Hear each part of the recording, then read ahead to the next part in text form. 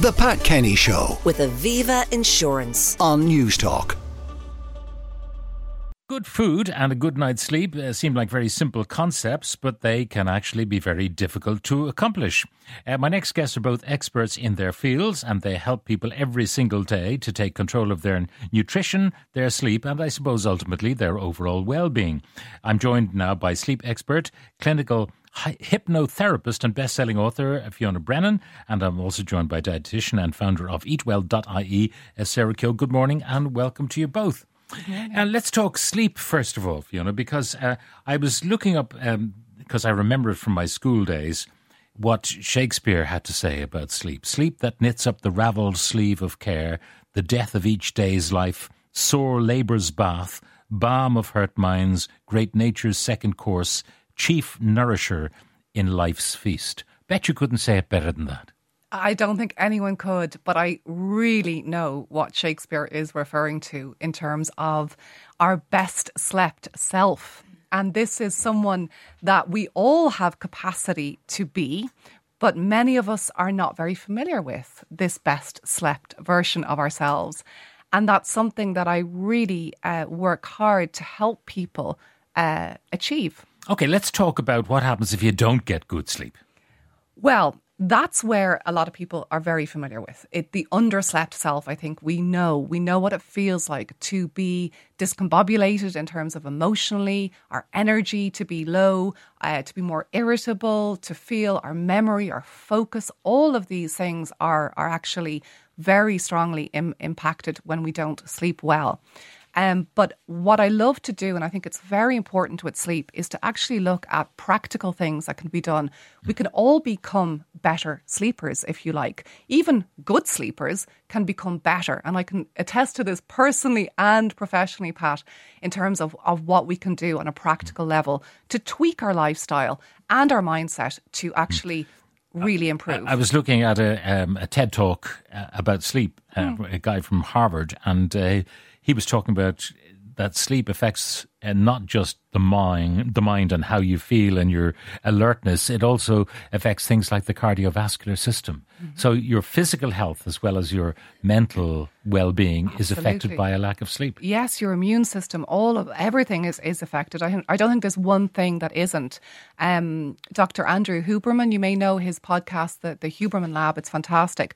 He speaks about how sleep really is, if you think of the pillars of lifestyle medicine, sleep is the hub. And from that, everything else will benefit. So in other ways, we're sleeping well. We're going to make healthier food choices. We're going to get exercise. We're going to really look after ourselves. And we'll talk to Sarah in a moment about those better food choices. Yeah. But talk to me about how a bad sleeper or even a relatively good sleeper can be a better sleeper. What are the tips? Well, I'm going to give 4 prime habits that I recommend. So the first one is that you wake up and you go to bed at the same time roughly every night. Okay, so this is 7 nights a week. Whether you're on holiday, it's Christmas, you're working, you're getting up and you're going to bed at the same time roughly. And I say that word because I do believe, and it wasn't Shakespeare who said this, but all things in moderation, including moderation, right? So we don't want to be too rigid. And I think that taking a light approach to sleep, it is a serious issue, but when we take a light approach to it, we see the benefits. So get up and go to bed at the same time.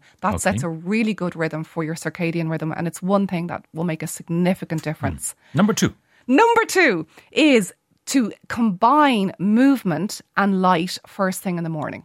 Okay, so when you rise, what we want to do is to get that morning light as soon as we can after waking. So within 20 minutes of rising, you want to be outside, whether that is having your cup of tea in the garden now that we're moving into the lighter. Are you talking about natural light, not just switching on the kitchen lights to... 1,000%, Pat. Like, this is a bright studio we're in now, that's good. But I can tell you now, it's nowhere near as effective as if we were outside in the air. You must get up a lot later than I do, because it's dark. I go out maybe with the dog at 6 a.m. and it's still pitch. Yes, that's true. Depending, of course, on the season, when we can't get natural light, the second best thing is to get as much overhead artificial light as possible. But once the light starts to come through, and even in winter, Pat, like say you're out with the dog, great. But then later on, walking to work, you want to get that light, for example. Okay. I think Philips, the electronics company, they have an alarm that wakes up and gradually increases the light levels in your room. And it's supposed to ease you into wakefulness. I would really recommend. I use that myself. It's incredibly effective and helpful, rather than a jarring alarm clock. Okay, so movement and light is number 2. What's number 3? Yes, number 3 is to take time to unwind your mind before bed. So what I look at is the difference between, let's say, bedtime and sleep time. Most people think that's the same thing. They are not the same thing. It's if you imagine a racing car. So a lot of people's minds are racing. And if you imagine a car, right, and then it gets into bed, it's going to crash. And that's why a lot of people struggle with an overactive mind. So what you want to do is take 60 minutes. So let's say you want to be asleep by 11 p.m. Okay. At 10 p.m., you are starting to slowly unwind your mind. Yeah. And this is what I call the blissful hour. So it's something you start to look forward to. You start to have a positive association with sleep and bed. And it becomes time for you to really process. I mean, you do it with kids when they're babies. They have bath time, the bath time ritual, so they know what's coming. Yes, and we are no different. Even though we're fully grown adults, we still respond. Our circadian rhythm responds very well to that. And the 4th? The 4th is to take time to rest in the middle of the day. Now, bear with me, right? Yeah. Because I know a lot of people, for many people, this is a absolute luxury. It is a privilege, but I don't think it's a luxury. And what it is when you look at, for example, the blue zones, people where, longevity is very high, most of them will take what is known as the siesta. Okay. And this is literally a short strategic nap, not a long nap. But 23 minutes is what the science shows us after lunch, anytime before 2:30.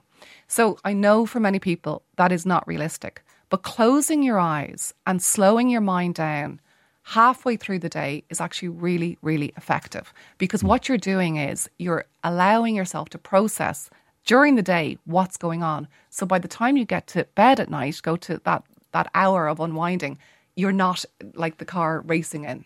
Okay, so all good advice. The napping in the afternoon is the bit I find difficult. I knew you would. I can't nap at all. I just can't. Anyway. To rest, even to close your eyes, Pat, and breathe. I'm sorry.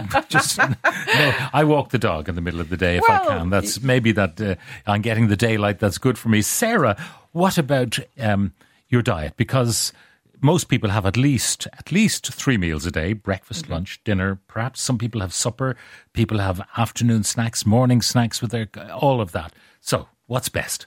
Well, if we're talking about sort of from nearly a mental health point of view, what's really important is that you do actually eat, which sounds almost crazy, but sometimes people are on such restrictive diets and they've cut out so many different foods that they're hanging around hungry, and straight away we talk about hangry, and that really is a thing. So one of the things, if I'm working with someone who is struggling, particularly with mood, we get breakfast in. And really important to do that I'd always say within about an hour of getting up, but sooner if you can. And I know fashions come and go in terms of weight loss and all these things, and people talk about fasting, but if you're struggling with your mood, eat. You need to get your blood glucose a little bit up in the morning. You need to nourish your body, and breakfast is the meal in the day where we actually tend to get a good bit of our protein or fibre. And, we don't often think of fibre and mood, but actually fibre is very important for feeding your gut bacteria. And we now know that the gut bacteria do have a big impact on our mood in the day as well. So breakfast, really important to start. Now, people have different kinds of breakfasts. I mean, some people will have a slice of maybe brown toast and they'll say, that's my fibre. That's not your fibre. It's not. It's going to be a start. I mean, that's the thing. Like, we need at least 25 grams of fibre a day. You're getting about 2 grams from a slice of brown bread. So what would you get fibre from? I mean, if you had your classic cornflake, is there much fibre in that? So depending, roughly brands, you're going to get about 0.5 grams of fibre in something like that.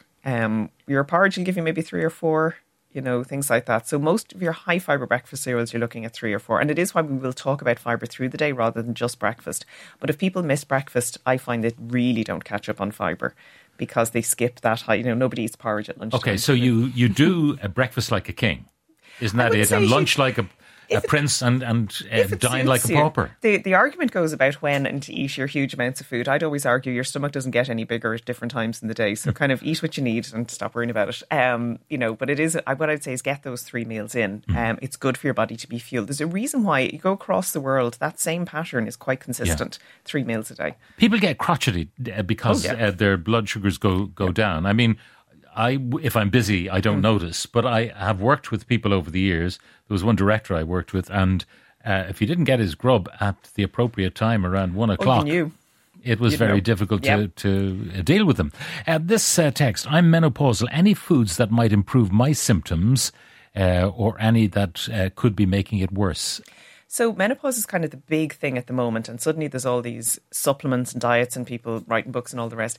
To be honest, for menopause, there is no special diet or food that's going to do anything for menopausal symptoms. There's lots of studies, but we don't really see anything coming out going, yes, this will work. What we do talk about from a symptom point of view is go and see your GP. You might just need that hormonal replacement for it. From a nutrition point of view, you're just going to maintain bones and cholesterol and those things that do change in menopause. Naturally hormonal foods? No. Okay. Not for this, no. Very good, quick answer there. What would you recommend as the best food to eat before and after working out? In my case, says this texter, usually a run or a weight session.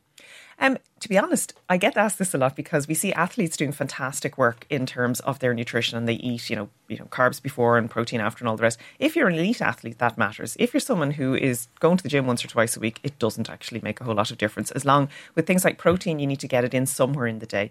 I see lots of people are told you have to have it straight after exercising. It actually doesn't matter. I'm often anemic, which makes me sleep. But what are the best foods to improve that situation? If you're regularly and frequently anemic, I'd want to know why you're not absorbing your iron. So I'd be going off to get a celiac test first and a good chat with my GP. Otherwise, after that, go and see a dietitian because maybe you're just not eating enough iron. Now, for Fiona, the phone, it really does harm sleep. Literally, I can't stop looking at mine in bed. And first thing when I wake up in the morning, last thing before I go to sleep, and my sleep has never been great. Yeah, well, not surprising. It's like I was saying, that unwinding the mind. So you're not alone here, to be honest. It's really, really common. So many people do this.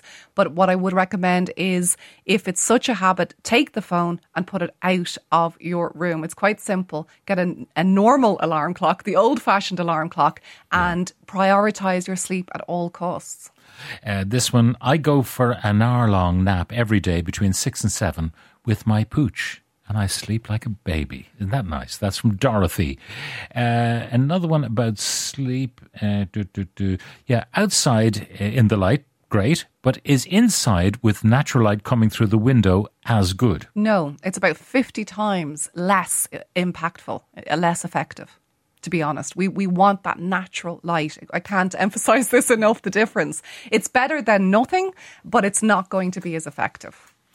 Ben here, I wake up 5 to 7 times every night, max 6 hours in bed. I'm 58 and I've been like this for 40 years. Yeah, I've met you before. Not you exactly, but I've had many clients who have similar stories of woe to tell.